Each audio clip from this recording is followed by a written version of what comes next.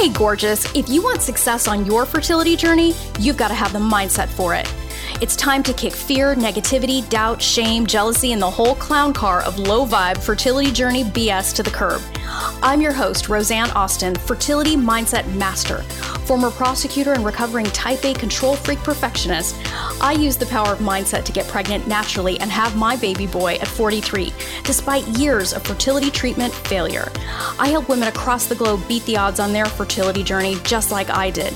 Get ready for a quick hit of confidence, joy, feminine badassery, and loads of hell yes for your fertility journey. It's time to get fearless, baby. Fearlessly fertile. Let's do this.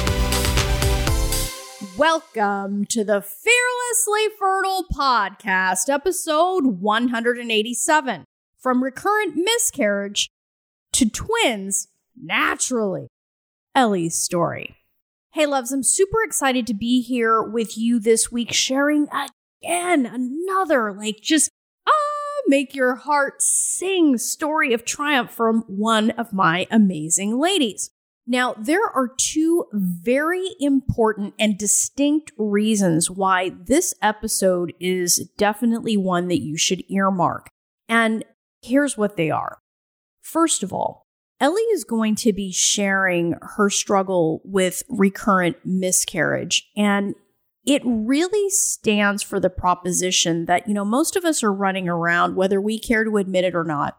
So many of us on this journey at one point or another, we're running around with the idea that, okay, once I get my positive pregnancy test, once I see those two coveted lines, all my problems are going away, right? I'm going to have my Sound of Music moment in the middle of some big box store because I finally got to this place. But what Ellie is going to be sharing, she is underscoring something that so many women who have succeeded on this journey finally came to grips with. And it's simply this. Your positive pregnancy test is just the beginning. It's just the beginning. It's just getting started. And I know that some people, initially at hearing that will say, well, at least, people who get pregnant know that they can, but the reality is what Ellie is really teaching us in this episode is you got to be smarter than that. You have to think bigger than that, and you have to bring the kind of mama bear energy that has you getting out of destination thinking that somehow, okay, you're never going to have a problem, that you don't have to think past your positive pregnancy test. You really have to be thinking more strategically here. If you really want to succeed, you got to think past that positive pregnancy test and see all the way downrange to 40 full weeks of healthy pregnancy. Okay. And I'm not sharing that with you to scare you and give you one more thing to worry about. This is about helping you succeed. And Ellie is so generously sharing her story so that you too can see that, so that you can learn from her experience. This is the generosity of my ladies, okay? This is how big-hearted and amazing they are. Now, the second reason why this episode is really important for you to pay attention to is during this conversation that Ellie and I are having, you are going to learn that she had some really deep preconceived notions about what motherhood was going to be like, what she was, the way she saw herself, the way she saw pregnancy. She had some pretty hardcore beliefs that pregnancy and getting pregnant and being a mom was going to be hard. And it's interesting how when we have these very deep-seated beliefs about what's going to be hard and what's going to be difficult, and we start telling ourselves those stories, it is very interesting how we can, in fact, begin to create that experience. Now, of course, nobody's intentionally calling in tragedy on their journey, but we can all agree that it at least will change our perception of circumstances. Nobody is going to think their way into a miscarriage, right? But it will certainly influence the way that you see things, which is why your mindset is so important. And one of the things that you're going to hear is once Ellie really began to address the preconceived notions and the stories she was telling herself, about pregnancy, and about motherhood, boom. Not only did she get pregnant naturally again, she got pregnant with twins, and as you will hear, is carrying them to term. This episode isn't just about recurrent miscarriage. It's about the whole enchilada of becoming a mom on your terms and allowing yourself to truly receive what it is that you desire. So here is my conversation with Ellie. Ellie! Hi. How are you? I'm doing well. I'm just renaming. Hi, so nice to see you. It's so good to see you too. So we'll jump right in, love. So why don't you start off by sharing with the women listening how you found yourself on this journey? I'm ready to revisit all of that because, it's all a blessing, even the painful things. So I met my partner when I was around 30 years old. And then when I was 35, we got engaged and we were planning this big wedding on a remote Greek island, and COVID hit. And so we had to cancel the wedding. And we were like, okay, well, I guess now we'll start trying for a baby. And one thing that I do remember is that from the beginning, I was very conscious of the fact that it can be really hard. It may not work. So I know a lot of women are like, I just thought I'll blah, blah, blah, have fun with my husband and boom, baby. I never thought that. I was always like, it can be difficult. It can go wrong. We need to take this seriously. And I'll go back to that, like where that came from, but I'm just sharing that at this stage.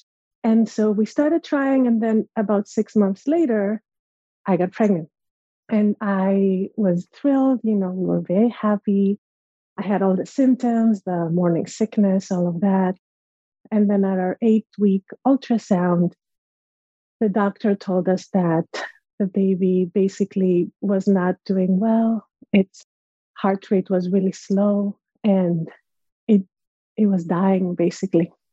So she said, come back in a week and I anticipate that the baby will have passed by then. That was a horrific week because the baby was there, it was alive, but it was dying. And I had all the symptoms of pregnancy, but just waiting for the inevitable. It was really heartbreaking. So we went back a week later, and indeed, what the doctor predicted had happened. They said there is no heartbeat. And we started making plans for the surgery, the DNC. And a couple of days later, we did the surgery. And it was intense because I've had all the hormones. I felt very pregnant, right? All the things. And yet, the baby was gone. So one thing I was grateful for, though, is I got amazing care during that DNC. And I remember every single person that, nurses, anesthesiologists, so many people come to speak to you before a surgery. Everyone said, I'm so sorry you're here. It wasn't like, oh, just another DNC. Everyone had that care. And I remember feeling like I'm in the hands of very caring people. And that meant a lot. So I was always trying to find the positive in what was going on. So then after that, I knew I needed some time to heal. So I did a lot of mind-body practices, meditation, reading books about pregnancy loss and grief. And I joined Pregnancy Loss Support Group by PSI, Postpartum Support International, which is for all the ladies listening, because unfortunately, miscarriage is a very common phenomenon. They are online all over the world, free. So I went to that group every week, and it helped me so much process the grief and start to find my faith again. So one thing also that we did at this point was that we adopted a puppy. And that was very healing for the soul. I had read a lot about how nurturing a pet is very healing when you're grieving the loss of a baby. But I had never had a pet. And I kept telling my fiance, I read this. And then on the 4th of July, he surprised me with a little baby puppy.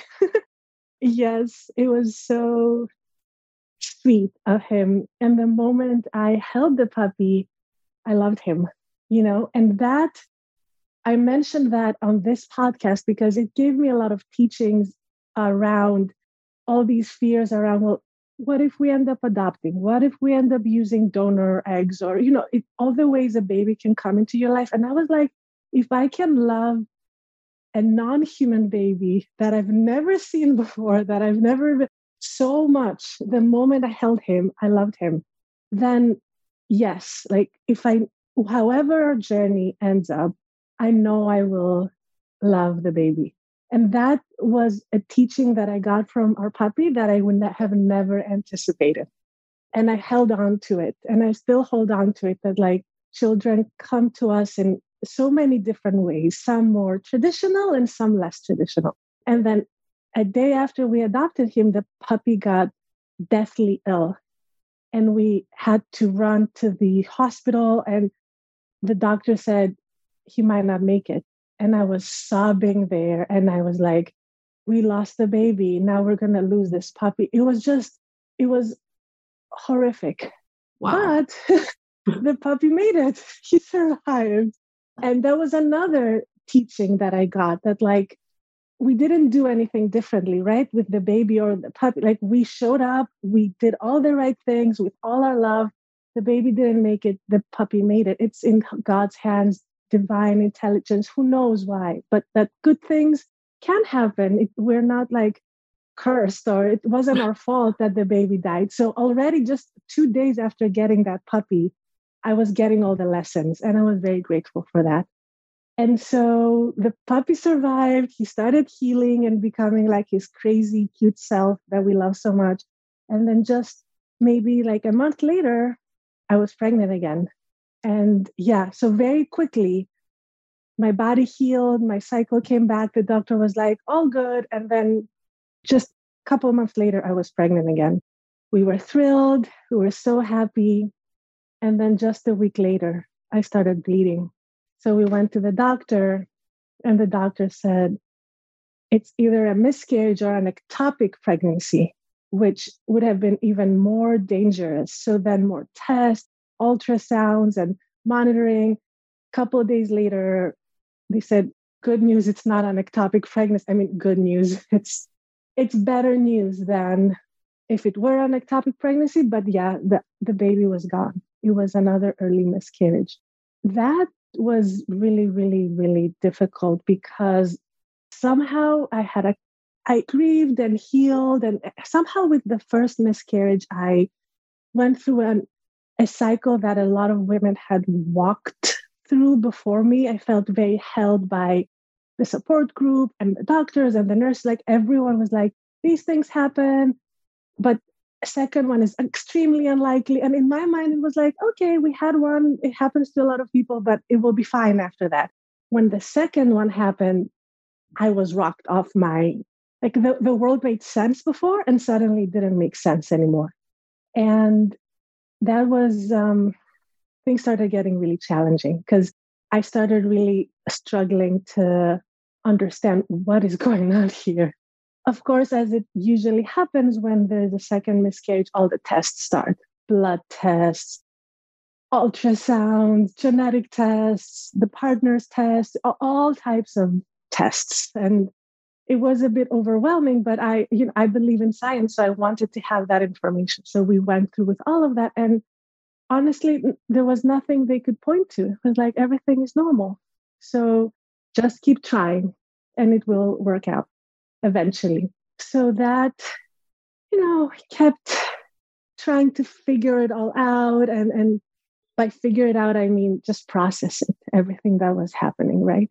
So my body healed pretty quickly. I kept going to the group and kept doing my meditations and my yoga and everything. And we started feeling more healed, and we started trying again. And a couple of months later, I was pregnant again.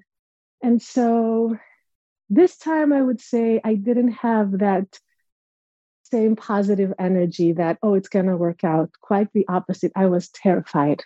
I was almost like blocked energetically. I was constantly monitoring for blood. I was really apprehensive. And I would say around the 6-7 week mark, I started spotting and bleeding a little bit, which was really disappointing. And and scary. And then we went to see the doctor, and he unfortunately said something that we have heard before, that I see a baby, but it's on its way out. The heartbeat is really slow. The baby's leaving us. And this time around, the healing took a while. I literally bled for a month. It was a slow, prolonged, my body, I guess, really loved that baby. And I've heard all types of stories. Some women have like a traumatic, horrible bleed and they end up in the emergency room. And I had the opposite experience of like bleeding slowly, like a period that lasted 4 weeks. And that was also very challenging because it was like my body was having trouble letting go of that baby. And my mind too, I felt like I was stuck in that grief because I still saw the manifestation of my body trying to let go. It was, it was a very challenging time. And at that point, I think I felt really, really, really broken. Like I felt that even in the groups, I couldn't find people to relate to me because almost no one had lost 3. I felt like such an outlier, and I felt like this was like something is really, really wrong, even though all the tests said that nothing is wrong. And I was in grief, in deep grief, still doing all my practices. Thankfully, for the past several years, I've had strong daily practices that sustain me. So I'll have to say, I'm very lucky that I had that for years and years before this big crisis. So I had something to hold me, like daily meditation, regular yoga and workouts, support groups. Even though I kind of felt like I didn't relate 100% anymore, at least there was somewhere to go. I wasn't all alone through this, unimaginable situation that we had suddenly found ourselves in. We saw different doctors. Obviously, at this stage, we were talking to reproductive endocrinologists. Everyone had like different thoughts and approaches. Some suggested IVF to do genetic testing of the babies, the embryos before implanting them. Maybe that was the reason. Others were like, just keep trying, and it's a numbers game. One suggested I do another surgery called hysteroscopy, where they go in the uterus to see what's going on there. So I decided to do that because it was almost the last diagnostic test that we hadn't done, because it's quite invasive. You have to go under anesthesia and they scrape the uterus a little bit to get to see what's going on there, if there's an infection or something. But I said, okay, listen, I've been through all of this. Like, it's one more thing. I'm going to do it and get all the information. And that too was kind of inconclusive. Like, oh, maybe we saw maybe there is a little bit of something, but like 80% of women have it anyway. So it's like, it's not really a thing. And that's where I found myself basically at the end of that very traumatic year. All of that happened within a year. That's another thing that sometimes I have trouble wrapping my head around. Like, all of that happened within a year. So much loss and grief. And it was a really challenging time. And that's when I think I decided to join your program right around that time. And the rest is history. Yeah. Right. Well, so what made you, this is having been through, you really highlight something I think that more women need to hear, is that every individual situation is so different. And there is a point where we all kind of start to feel like outliers. We start to we kind of, with every step that we take, sometimes we end up pulling away from what we thought was going to happen, and something very different ends up unfolding. And then the question becomes, wow, what do I do now? Right? Because, you were in a support group with women that maybe had 1 miscarriage, possibly 2, but you were entering into a world that is like 3 in a row. And like, what do you even do with that? Mm-hmm. So what made you want to turn to mindset, especially like this stuff? Because it's interesting that you turn to that, like, which is probably often the polar opposite of what you would typically find in a support group. Just in case anyone was curious that whether or not this program is like a support group. Not quite. It's exactly the opposite. Yes. So I had been following your podcast for many, many months, and I thought you had a unique perspective. I felt like you were yelling at me at the podcast. And then when I did your program, I think you were yelling at me for 8 weeks lovingly, though. Like, it was what I needed. And I would tell my fiance, like, Rosanna yelled at me again. But in a good way. And even in your emails, you would have like all caps, like, chew on that.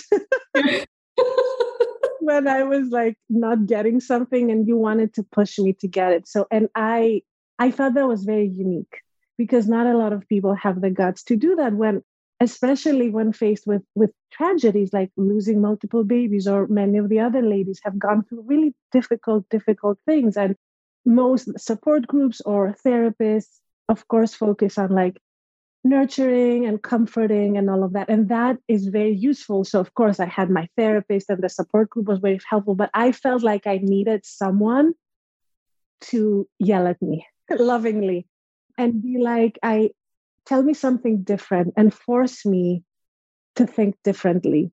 And I would hear that in your podcast. And I liked the feelings that would get caused in me listening to your podcast. Like, often I would feel pissed off at something you would say, but also hopeful. It would make me think. It would make me be like, how dare she say it? But like, oh yeah, I see her point. And I loved all those things that were happening in my brain when interacting with your content. So I thought, well, what could I get by interacting with this person live when she can also reflect back what she's hearing from me? And I feel like I was correct in my assessment because that's exactly what I got, including the yelling. But yeah, from day one, I got that pushback. I needed that pushback because and friends and family and everyone, you have one miscarriage and like, it's very common. It's going to be okay. You have at 3, like no one said a word anymore. Like they couldn't even find words to say to me. Right. And it's like that silence. And I felt with you that you wouldn't be silent. You would have things to say. Yeah. So that's what attracted me to your program and your approach to things, while also continuing all the other things. So I continued to see my therapist. I continued to go to the group. I continued with my meditation and my Buddhist studies and all of that. So I never thought that like, oh, now I'm abandoning everything else. I'm just going to do. And I know that that's not the philosophy that you preach because you're very eclectic and you pull from 50 different philosophical and theoretical backgrounds. And, I love that. I thought it would be a great addition. And I think it really was. Well, so what was it that you started to notice in yourself? Because you're exactly right. This idea that it's either or, it's lack and scarcity. It's about it's about intelligently using different tools for different reasons, right? Like when you want to be nurtured, you're going to go one place, when you want to meditate, you're going to go to another. But when you want a righteous butt kicking to get you thinking again and to snap out of the pattern, that's where you come. So what did you start noticing in you? Yeah, I'm looking at my phone because I took some notes because I want to be specific so that the ladies listening could, hopefully hear something that inspires or maybe... Very thoughtful of you. Yeah, provoke something, because that's how I felt when listening to all the ladies that came before me. So basically, I started your program and the realization started hitting me very quickly. The first big one was looking very critically at the messages I got through childhood and young adulthood growing up in Greece. So I'm originally from Greece and I moved to the States 10 years ago by myself, like, hello world, I arrived. So everyone is back there. And thinking of the women in my family, they're amazing. Like the women in my family are incredible. They're all either like MD or PhD or nursing degrees or architects. And also shout out to the men. They're also very accomplished family men, like care for their families. And since a very young age, I started noticing that the women would be truly overburdened with their very demanding careers. Again, doctors, nurses, lawyers, and the childcare and home care and all of that. And since a very young age, I started asking those questions like, Auntie, you're a doctor, Uncle is a doctor. Why do you always cook and do the dishes and you look exhausted? Or, Mommy, why, do you have to do X or Y? That doesn't seem right. And then like try explaining to a 5-year-old the nature of the patriarchy and gender roles. And this kept escalating basically because I kept asking, not getting questions. And then as I started growing older, I started proclaiming and declaring what I would do when I grow up. Well, when I grow up, I'll be, a judge, a lawyer, a politician, but also my husband will 50-50.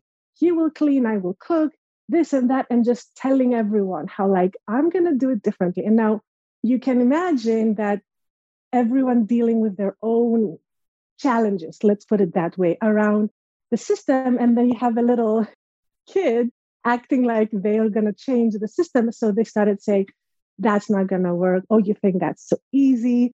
Well, if you do that, things, and the statement started getting worse and worse. Your husband will leave you.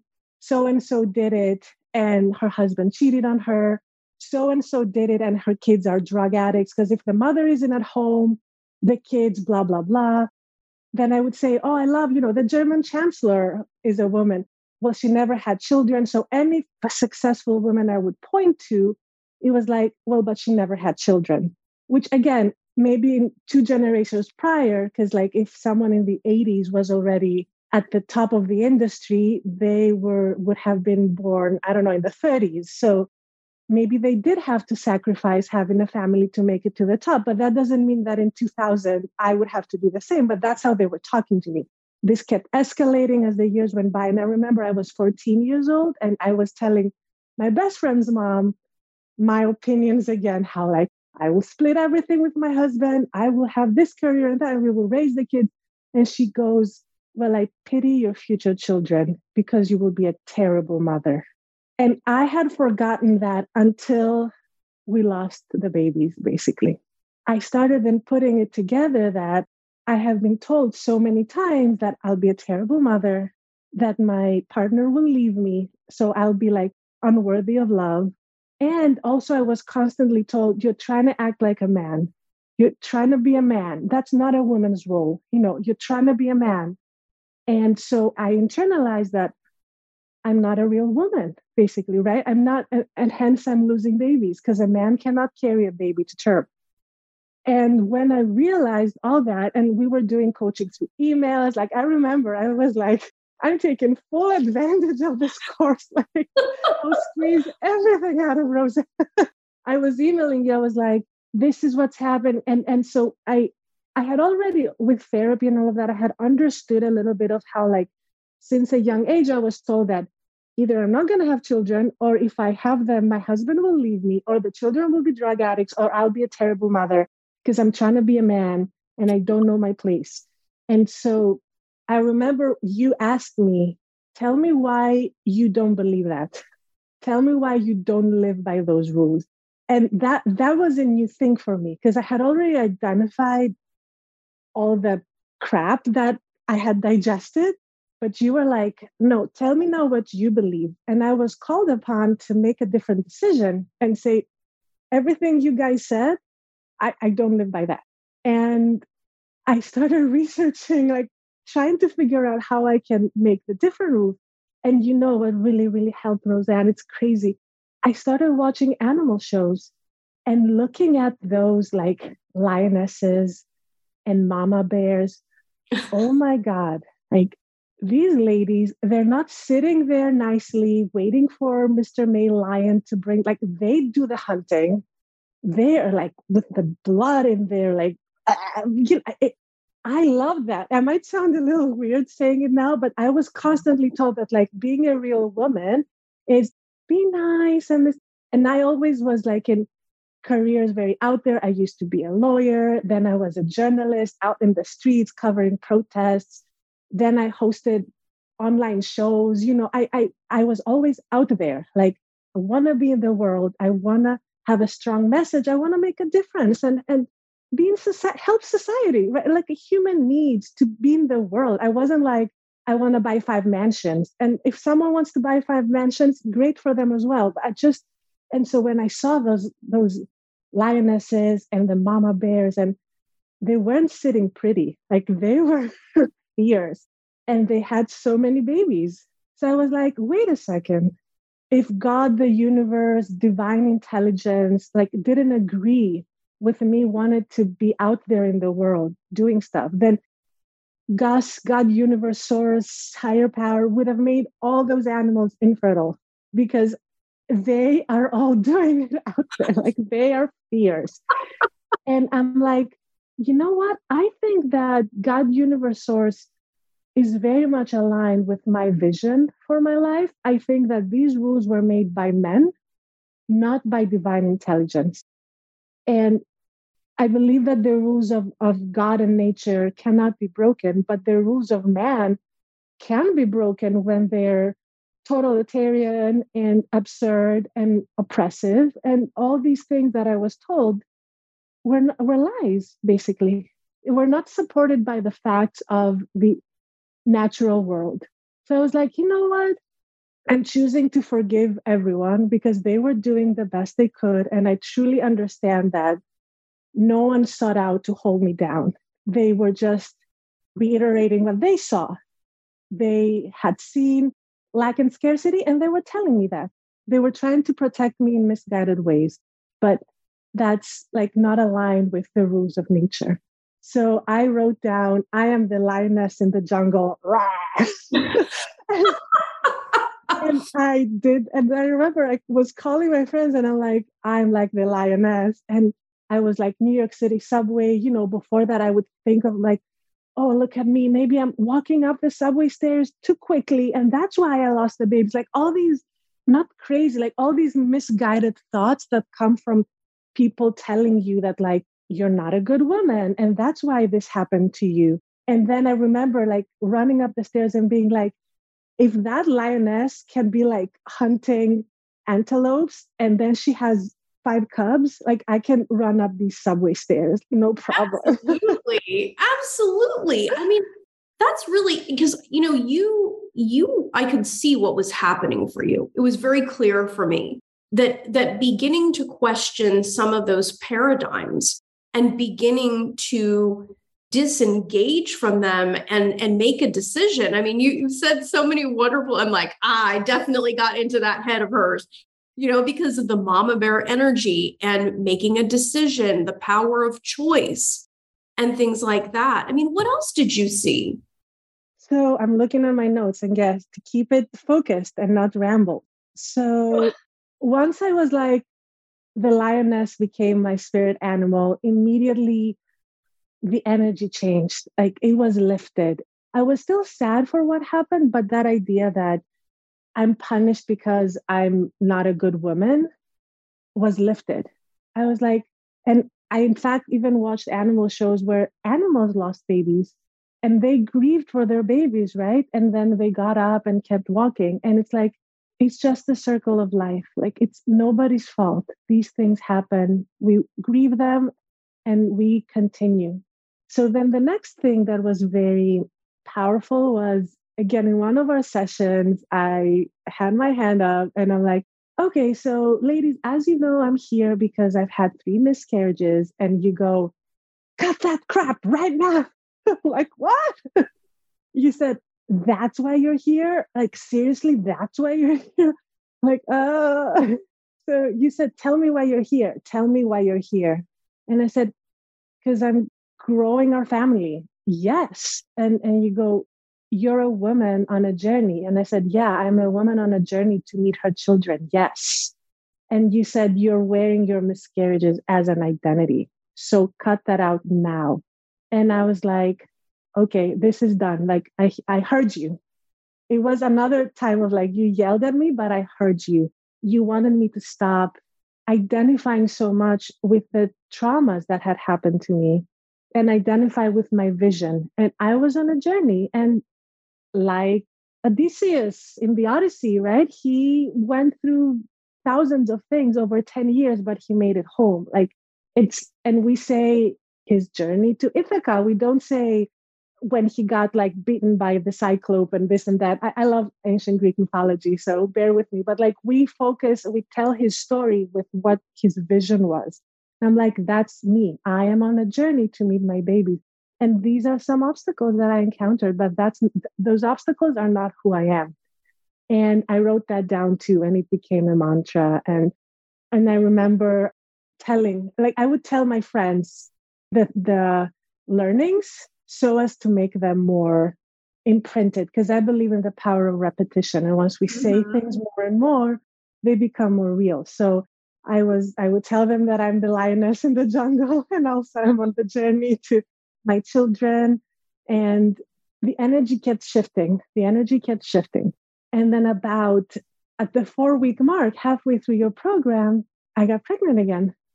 And I sent you that photo, and I felt, so again, I'm very grateful that this happened during the program, because I knew that for me, handling the positive pregnancy test would be half of the whole thing.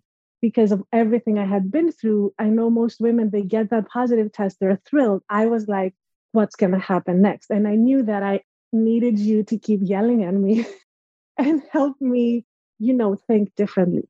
So I was so glad that we had another 4 weeks to keep getting yelled at.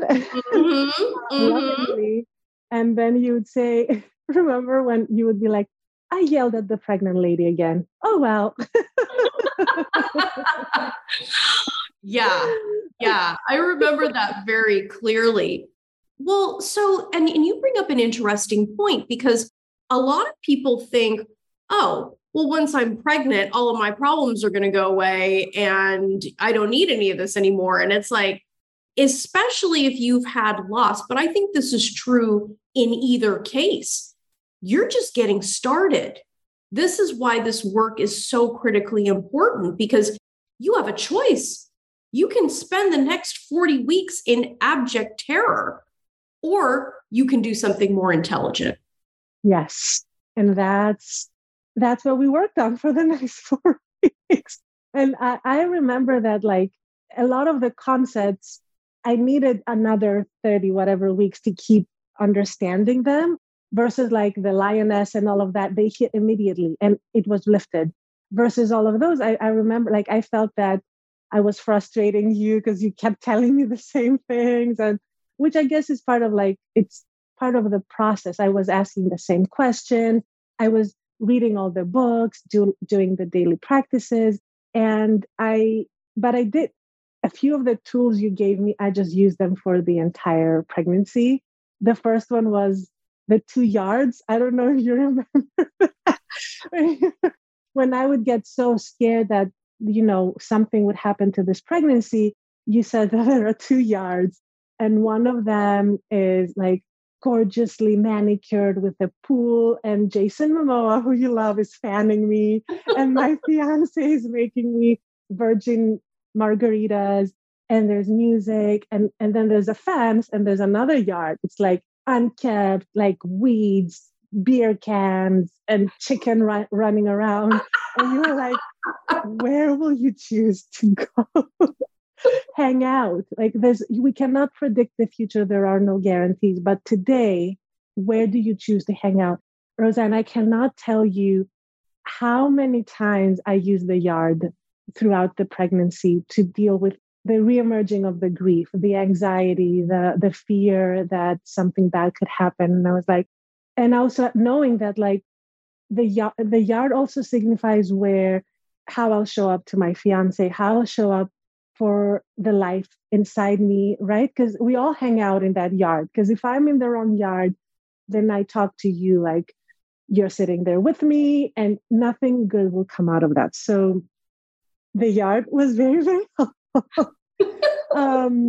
And I practiced that. And then a couple of weeks later, we went for that ultrasound.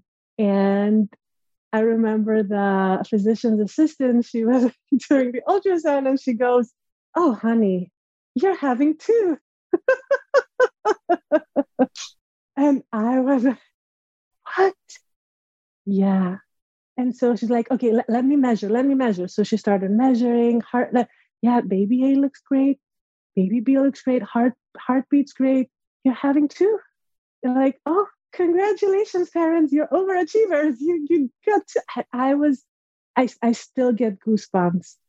Like after everything we had been through, that we would be blessed that way by all divine and earthly forms of power and blessing. I was beyond grateful. And I remember I emailed you. Wow. Yeah. It was twins, girl, twins. I mean, think about that. Not only did you get pregnant in the program, you find out that you're having twins. What did this do for your faith? It was almost like what you had told me a few weeks prior, that what happened to you wasn't your identity. Because look, like all these things happen, like all these terrible things and these blessings, they all happened to me. It's like the divine intelligence is there, and we don't always know in the moment why certain things happen. We just need to keep on studying, practicing, talking, praying, and hopefully we will understand and become wiser. So that's kind of how I try to understand faith, that faith works through action, that I keep showing up and more shall be revealed. And that was revealed. And I was so, so grateful. And more fears kept arising, right? Because the grief didn't just magically disappear. And I kept coming to you and asking more questions. I'm seeing here all the tools that you gave me. Oh, talking to the baby. So when I would get very stressed out, you said, start talking and be like, "Hi, babies. I'm your mommy. This is your puppy. I'm cooking kale. Yeah, I'm making a smoothie." Just like, and that was almost like a meditation in the here and now to keep my mind from going down dangerous pathways that there's no way to predict. Like life has no guarantees, but the here and now, there is a blessing. So I kept telling myself, I am a good steward of the blessings. That was my mantra throughout the pregnancy. So like when I made decisions like no caffeine or like working out consistently, I didn't want to say, because I'm afraid of losing the babies. I kept saying, because I choose to be a good steward of the double blessing. And I try to kind of, I think it conveys that respect and awe without the fear part, being a good steward of a treasure, right? I love the way you say that. I mean, I couldn't be more proud of you. Like you clearly took the lessons and to be a good steward. I mean, because that's how deep this got into you. Ellie, like I'm so happy. Like that makes me, I'm just so thrilled because what that says is that you understand you're present enough. Instead of going into the past, instead of future tripping, you're present enough to say, I am going to be a good steward of this blessing. Rather than spitting in the eye of your blessing, you're present with it here and receiving it for what it is now. I mean, that's a massive lesson that I really hope the women listening to this take on. I mean, you've been dropping bombs this whole time of really powerful wisdom, but I hope that is one especially that y'all take on. I think it aligns with something you say in your book about there's really no finish line where like you're safe, you're done, you won. Because it's like, well, I want to get pregnant. Okay, you get the pregnancy test, but you want to get to the viability scan. Then you want to do the nuchal translucency to make sure the baby doesn't have genetic abnormality. Then it's the 20-week anatomy scan. Then it's, will it be preterm or not? Then it's SIDS. Then they're teenagers and they're driving and you're scared something might happen, right? It's like, it's life. It's life. And it is life. I so understood that in this pregnancy, because people would say things to me like, oh, you're out of the first trimester. Now you're safe. And I never liked that approach because safety is not a milestone or a date, or it has to be something cultivated internally, because there's no such thing as external safety. Amen. We walk outside and a bus hits us, like knock on wood, like life is life. And so I try to keep saying that. And, in a twin pregnancy, I've done maybe like 50 ultrasounds. They constantly monitor. And at the 20-week anatomy scan, one of the twins, they saw something in her heart. And they were like, you need to go do a fetal echocardiogram to make sure the baby's heart is okay. And that was hard. And I remember I cried first, like I went a little bit into my darkness, but then I pulled out my notes from the program. Because, every week I was there taking notes on my laptop and pulled out exercises you gave us and did them again. I spent like an hour or so working things from the program. And I remember that night I wasn't like, oh yeah, amazing. I was still worried, but I found some balance with it that was not accessible to me 6 months prior.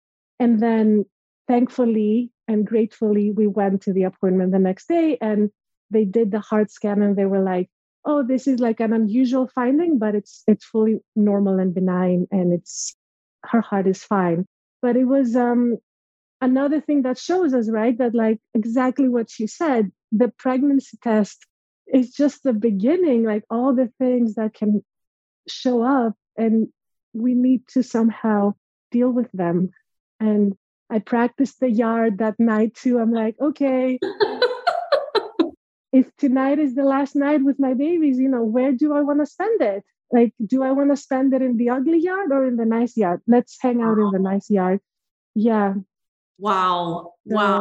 Yeah. That's incredible, Ellie, because having the presence of mind to be able to, in that moment, say, where do I want to spend this time? If instead of cowering in fear and running away from what's available to you in the present moment, you stood your ground. That's like hardcore mama bear. I mean, I love that. It's so funny because there's so much of it. This is basically what I'm talking about in my third book. That's, I'm like, that can't come out fast enough, but it's, really covering some of the concepts that you're talking about here. And so, what else would you want the ladies listening to know? I mean, especially about this, because I'm sure that there were some aspects of your relationship that you saw evolve and mature in this process as well. Yeah, I would say I also wrote down, because I knew you were going to ask me, what do you want to tell the ladies? And my biggest message is that there's nothing wrong with you. Because if we take what happened to us and turn it into an identity, which is the mistake I made, and then you yelled at me, then that affects, to your point, how you show up in your relationship, how you show up in the world, how you walk up the subway stairs, as I was saying. Like anything you do, you turn it into a mistake as like, oh, maybe this is why this is happening to me, when there's nothing wrong with any of us. This is just something, these things are things that happen. And if we let go of that identity, then the question is, what do we do next? And I think that's where the work starts. And I, again, believe in the daily practices. Like you gave me the books, I was reading them every day, writing every day, gratitude lists, affirmations. There's an app where you record yourself saying affirmations to yourself and then you listen to yourself. Yeah, because there's research apparently that if it's your own voice, somehow it contacts your subconscious. All the practices daily through the pregnancy. It wasn't like, oh, I got pregnant, and I ride off into the sunset, because my life is now, it's like every day keeping the mind where it should be, the body where it should be, and the soul, all of that. I joined another support group, which was about pregnancy after loss. So I wanted to be around other pregnant women who had experienced loss, because I felt they also understood that dichotomy and they were walking the same path of, dealing with the past traumas arising while also welcoming new lives. So, and again, I went back to the things that the notes from the class, I kept listening to the podcast. Like, I felt like the message I want to give is like, there's no finish line where you're like, you're done. Now you can stop the work and just chill and enjoy being happy forever. Like, I don't think that will ever happen. I wish it was that simple, but when you change the way that you think, which you clearly did, the world around you starts to change, and you have a perspective that I think equips you with access to a level of resilience that most people don't even consider. Because I'm blown away by you sharing what you shared, Ellie, because like, to be able to say, if this is the last night with my baby, how do I want to spend it? I'm like, that's like next level. That's next level shit right there. Because, now look at you. How many weeks are you along now? 36. 36 with twins. I got to see that bump. Your bump. It's a big bump from here. Oh my gosh, look at that gorgeous bump. Oh, Ellie. It's a big bump, yeah.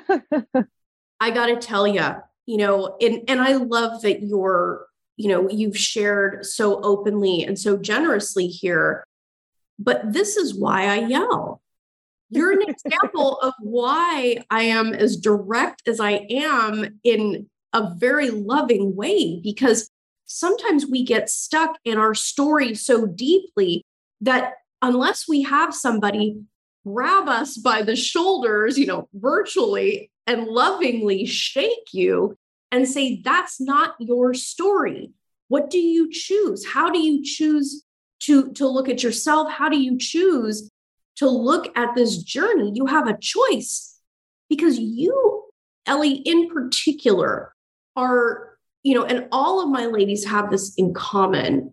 You seize the opportunity to make this journey a blessing, not a curse. And look at the way you get to live today because you did that. Like, thank you for saying that. but it's true. It's true. And this is very difficult for people to understand sometimes. A lot of people are super addicted to their victimhood. They don't want to get out of it because they get an identity. And you wanted better for your family. You wanted better for your children, because just think about what you're going to be able to teach your kids. That's the hope. That's my aspiration. And I have to say, you make the decision. See, I'm yelling at the pregnant lady again. Yes, you make the decision that these kids are a miracle. They are miracles. So your responsibility now is to share with them what you learned. But I know that you know that. But sometimes, again, still doing it. You catch things. Yeah, I love that. I love that about you. Yeah. I'm not going to let you slide, girl, just because you're 36 weeks pregnant. Are you kidding me right now? This is the time to be yelling. Well, I love that. So, Ellie, I'm just so honored that you came on and shared this. I know there are going to be so many ladies that remember you, and they're going to be like, I'm so happy.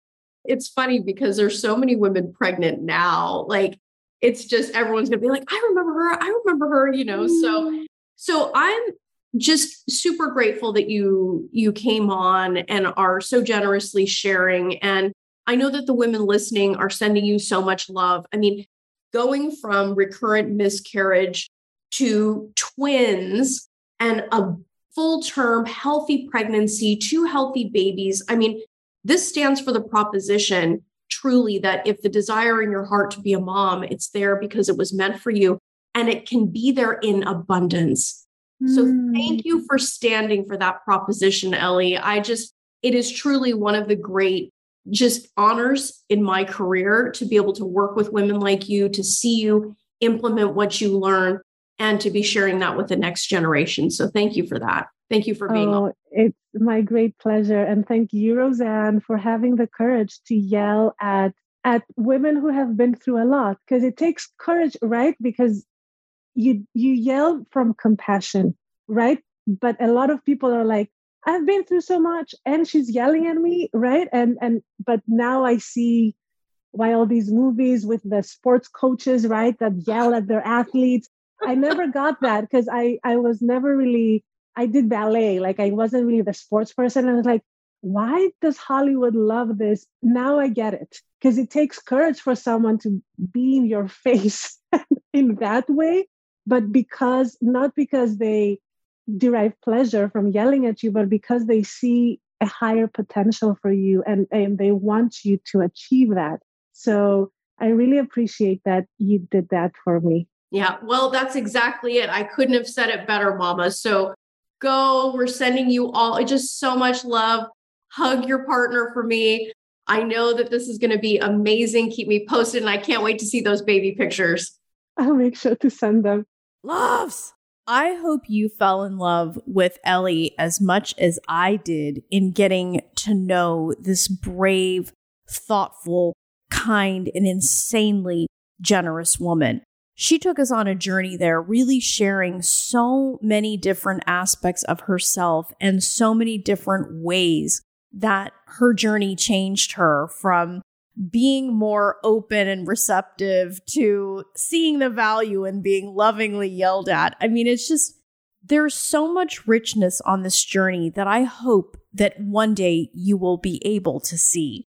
And if you want to learn what I taught Ellie, how she was able to bring herself out of grief and recurrent miscarriage to really open herself up, get past the blocks that stood between her and her babies, my Fearlessly Fertile Method program is for women who intend to get pregnant in the next 12 months and say hell yes to covering their bases, mind and body, so you don't have to look back on this time in your life with regret.